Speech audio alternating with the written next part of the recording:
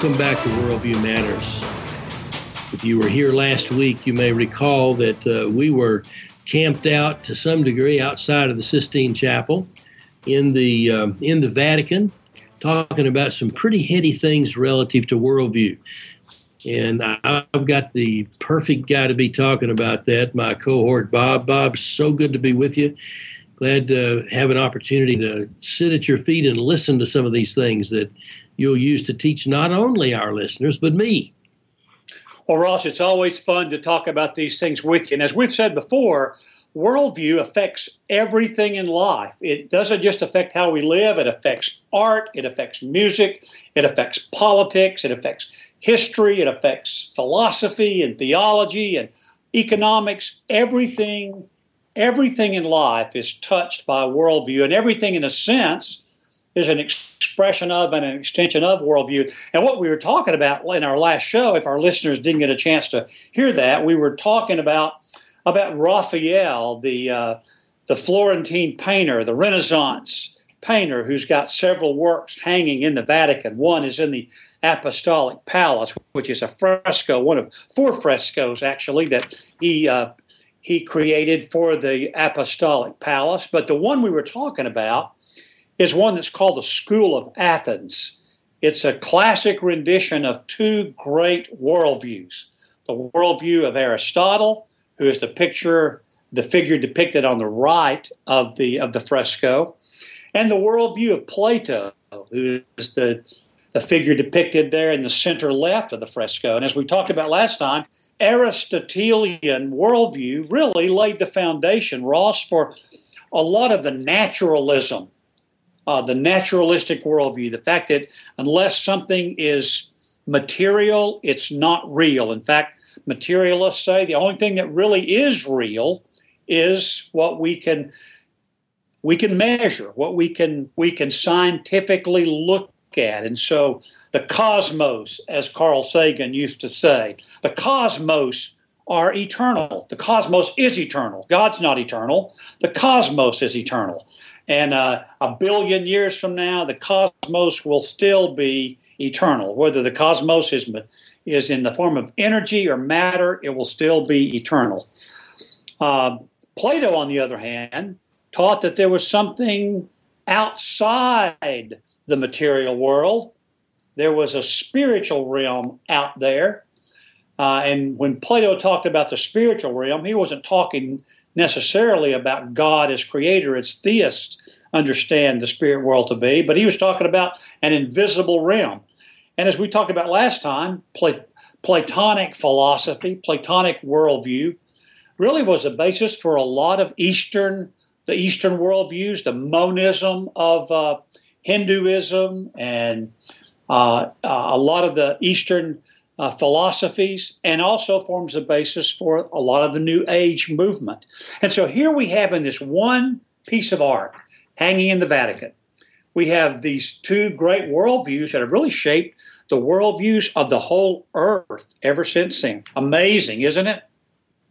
It's really interesting that as a Christian theist, we believe that in essence, the things that we can touch and feel will go away, but the spirit world that we will live in will exist forever. Whereas the opposite was the Aristotelian view that there was nothing that existed outside the material world, right? You're exactly right. And it's interesting that you talk about Christian theism in the context of this painting, in the context of this fresco, in the context of Raphael as an artist, because, Ross, there's other works of art by Raphael in the Vatican that really depict a Christian theistic worldview. In fact, not far from where this fresco is on the wall, there is another work of art by Raphael. It's a little bit later. It's about 5 years later. It was commissioned by Leo X, the Pope Leo X, and it's actually not. It's an art piece by Raphael, but it's actually a tapestry, which was done from a piece of art that Raphael created. That particular piece of art is hanging in the in the Victoria and Albert Museum, but the tapestry that was made from that piece of art is in the Vatican in the Sistine Chapel. They hang these often right below the ceiling of the Sistine Chapel, which was Michelangelo's great work, as you know. But we have these pieces of Raphael, and one of those is the Apostle Paul in the Areopagus in Athens. And how amazing that within a few feet of each other, actually, you have these great classical worldviews, Aristotle and Plato. And not far from there, you have Christian theism depicted, where Paul is actually debating in the Areopagus there in Athens, debating the Epicureans, and he's debating the Stoics. And of course, this is from a passage in Scripture in Acts chapter 17. But isn't it amazing how we see art imitating or art being depicted in worldviews and vice versa? You know, I know that because you and I are friends, I do know that you made quite a study of this. And it's something that I guess when I first heard you talking about it, I thought, wow, what difference does that make? But what it does do, it ties together, it shows us where worldviews were at that time and the tension within the world over these worldviews, no different than the tension in the world today. And there's similar viewpoints carried out and held by other segments of society. But it is a very intriguing study. Give me a couple of ideas, give our listeners a couple of ideas of what you see to be the importance of looking at these things of hundreds and hundreds of years ago as it relates to us today. Well, you're exactly right in saying that worldviews stirred up trouble back then in the same way that worldviews often stir up trouble today. In fact, in the piece by Raphael that the tapestry was made from, it's a depiction of Paul in the Areopagus in Athens. And anybody who knows anything about history or who has studied the New Testament in the Scriptures, know this is a passage from the book of Acts in chapter 17, where Paul shows up in Athens. He'd just been stoned a couple of cities before that, but he shows up in Athens, and as was Paul's custom, he would go throughout the city and try to engage people in conversation.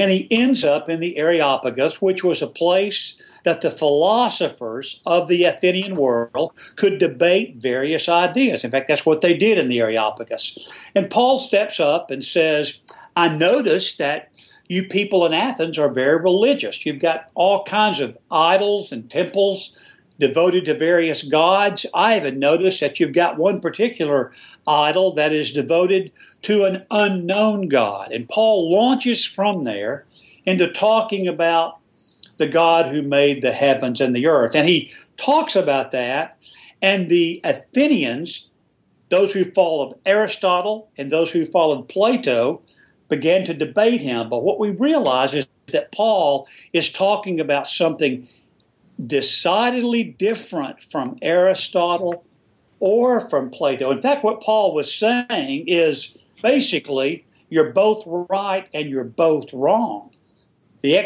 Paul says the external world is real, but that's not all there is. There's an invisible world also.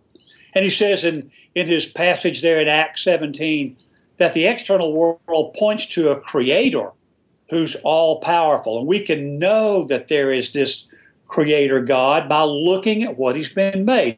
Ross, we talked about that some in one of our former shows, how in Romans 1, Paul makes the point that people can realize that there is a God from looking at the external world and seeing all the order and the beauty that's made in within nature.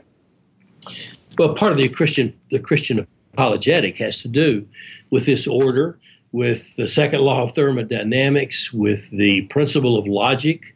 Now, when you talk about logic, though, you put in conflict the Eastern view and the Western view, because the Western viewpoint is a logical one. The Eastern viewpoint says, hey, it doesn't really matter. You know, if we in the West say that two things that are different can't both, if you say that two things the viewpoints are different, they both can't be right. They both can be wrong, but they both can't be right. For example, I believe that Christ is the way to heaven. Now, someone who believes that Christ is not the way to heaven, the law of non-contradiction says that both of us can be wrong, but both of us can't be right. And in the East, they say, sure, I believe anything and everything that you believe. There's an add to it, even though they may be in contradiction or in conflict with each other. So when you begin to look at Eastern or Western viewpoints, you have to understand that their worldview is different from that perspective. Well, you're exactly right. And that's what Paul does in this passage in Acts. He basically takes the things that are true of an Aristotelian worldview and the things that are true of a Platonic worldview, and he blends them together into this other worldview, a worldview that says God did make the world. The external world does have meaning, but there's also an invisible spiritual world. The world is more than just stuff, if you will. There are invisible things as well. And yeah, there's an internal moral compass in every one of us that points to this Creator. But then Paul does something else at the Areopagus that's incredibly amazing. And as you said, it gets him in trouble. What he says was that God has made himself known through the created order and through the internal moral compass of man, but he's also made himself known through a man who God raised from the dead. And boy, when Paul says that, the Areopagus just erupts in debate. People back and forth are arguing, whoa, he just talked about raising people from the dead. Some of the people thought he was insane when he said that. And so here again, we're back to the same idea that the resurrection is a lightning rod. It was a lightning rod in the first century. It's a lightning rod in the 21st century. Well, it really is a key matter. I know I've talked to a number of people about faith in Christ and witness to them. And you can argue about a lot of things, but I said, if it comes down to one issue, if Christ was raised from the dead, can you dismiss the possibility that he was who he says he was, the Son of God? And I have not had anybody to say that doesn't make any difference. They have to say that does make a difference and would make a difference if I could come to believe that. Well, that's exactly the intent that Paul made. In fact, I'm reading here from the scriptures in Acts 17. This is verse 24. It says, "The God who made the world and everything in it is the Lord of heaven and earth, and he does not live in temples built by human hands." He goes on then in verse 27 and says, "God did this so that men would seek him and perhaps reach out for him and find him, though he's not far from any one of us. For in him we live and move and have our being." And then he quotes one of their own poets. He says, that's what some of your own poets have said, we are his offspring. And then he makes this incredible, amazing statement in verse 31. He says, "For God has set a day when he will judge the world with justice by the man he has appointed." He's talking about Christ. He has given proof of this to everyone by raising him from the dead. Now, Paul's talking to a secular audience. He's talking to people who understood that something happened in Palestine a decade or so or more before that literally shook the world. And it shook their Areopagan world when he said it, and it's still shaking the world today. Because God said, I did this as evidence that I am who I say I am. And he also says he does it so that people can reach and find him. Now, Ross, that's a worldview statement, because there's some things that we can't know empirically, but we can know by God making them known to us if we're willing to reach out and find him. There's the invitation from the Creator. Will you reach out and find me? Will you reach out and search for me? Will you ask me to make myself known to you? Ross, as I've told you before, that's what I did as a student at Columbia. I'd come to realize the bankruptcy of all the worldviews that were taught at Columbia. The worldviews of the humanities and the Western civilization naturalism. But I came to believe because I reached out to the Creator God and said, are you real? Are you who you say they are? Of course, he made himself real to me in a dorm room on Broadway and 116th Street. Amazing change of life for me. Bob, as you say, there is enough evidence, there's enough fact, there's enough data, there's enough tactile information to bring someone right to the precipice or right to the doorway of belief. But there is that necessity that we reach out, that we accept by faith. There is not enough out there to force a belief on someone. And herein lies another tremendous thing about the Christian faith.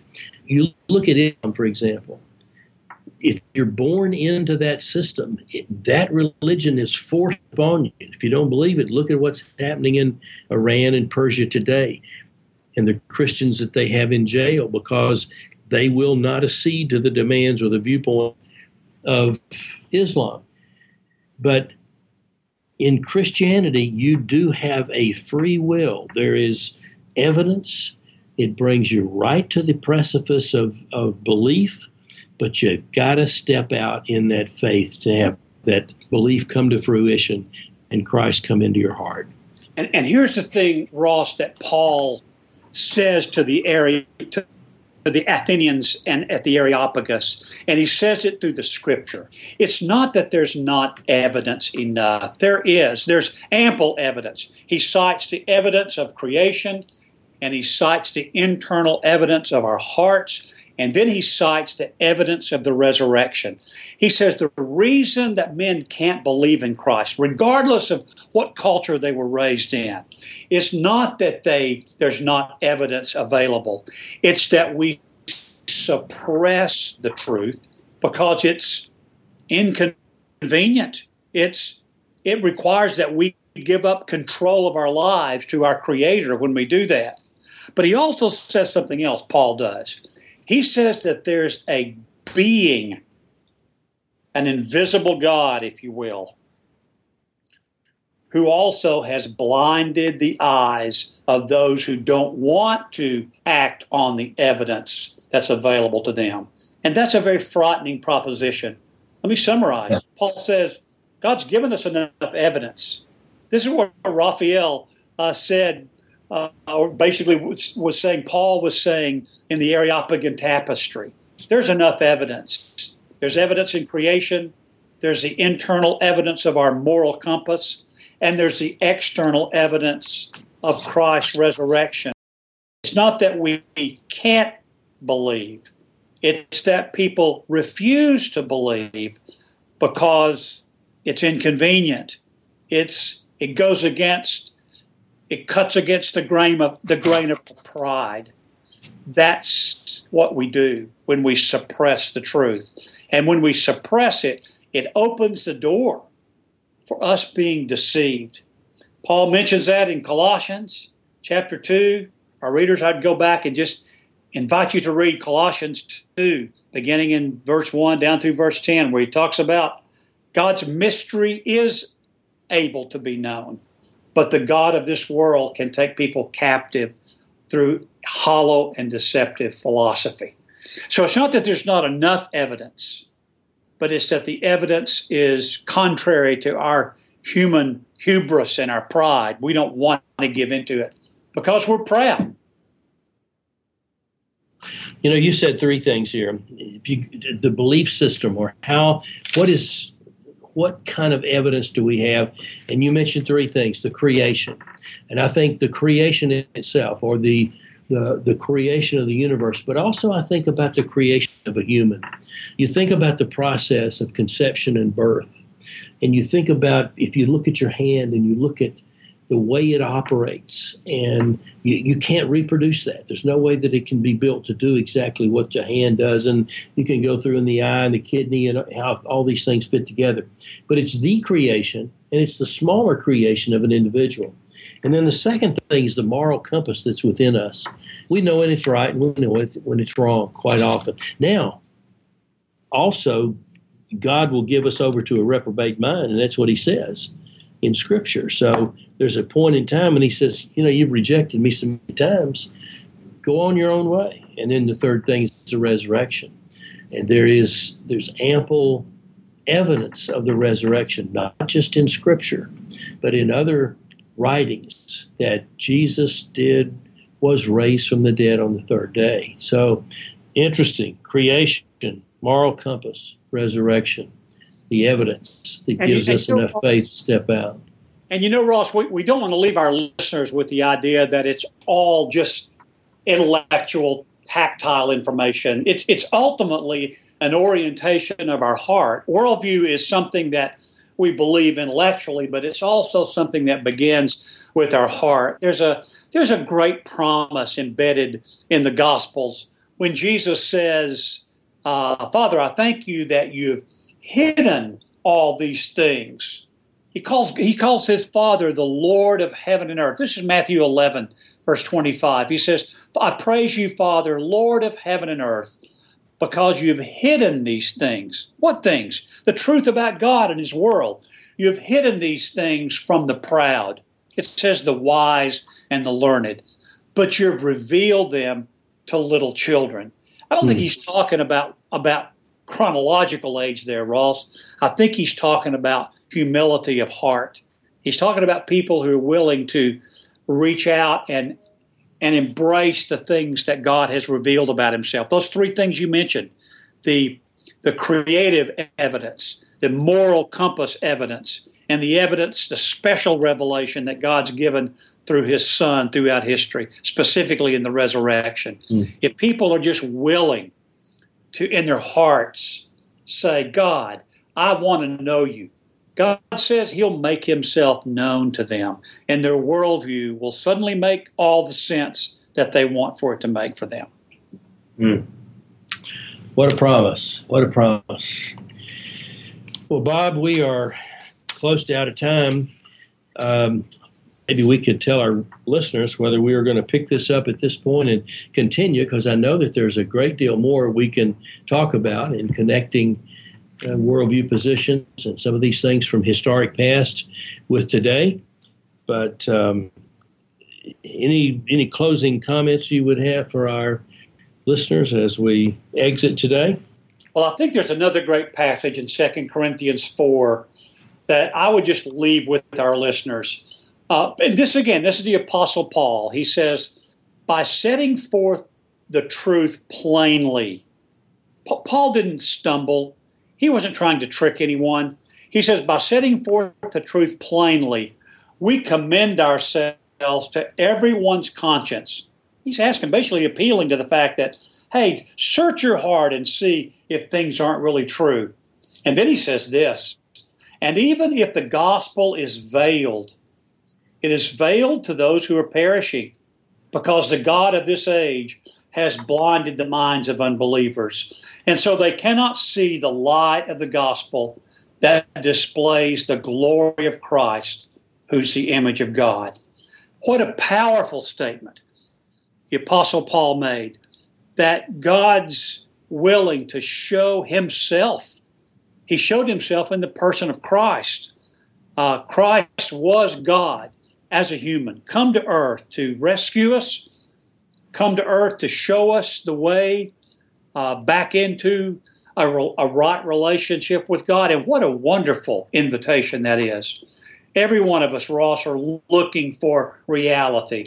And that reality is found in a person, the person of Jesus Christ. And I can testify from my own life that he's never disappointed me.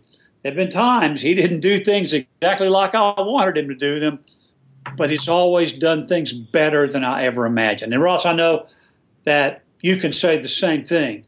We haven't lived lives that don't have trouble associated with them. We both have seen our share of trouble. But in the midst, even of all that trouble, there's been a hope and there's been a purpose that gives even that trouble great meaning and great context and great perspective. Amen. Amen. Someday I think, Bob, it'd be great for you to tell your life story. That life story is one that has touched many, many people. And I know that our listeners would love to hear that. We'll find a time to insert that into one of our shows. Before we leave, I'd like to encourage our readers, our listeners, to consider one thing. As you know, Margaret Thatcher was buried in the past weeks. And it's interesting if you would go and listen to an excerpt from her funeral. Her granddaughter, who lives in Texas, was a part of that funeral, and she read from Scripture. And the reading of that Scripture passage about we wrestle not against flesh and blood, but against principalities and rulers of darkness in high places. And it was such a meaningful, impact message in that full reading that I think our listeners and readers would get a great deal out of if they would go listen to that. All you have to do is to Google Thatcher's granddaughter, and it'll come up because it's all over the web right now. It's very much worth your while to listen to that. Bob, great being with you again. Thank you to all the people at Big Brains Media again, James and JP and all the great shows. Go to Big Brains Media and see there's got to be 2 or 3 shows that will fit your liking, and I believe you'll enjoy in listening to all of these and the new ones that are being added all the time. Thanks again, Bob. Look forward to talking with you next week, my friend. You too, Ross. God bless.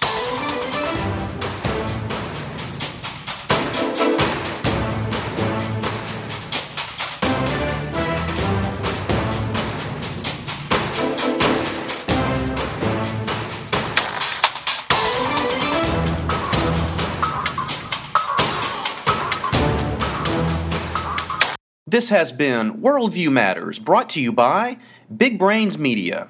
To leave feedback for Ross or Bob, visit us at www.bigbrainsmedia.com.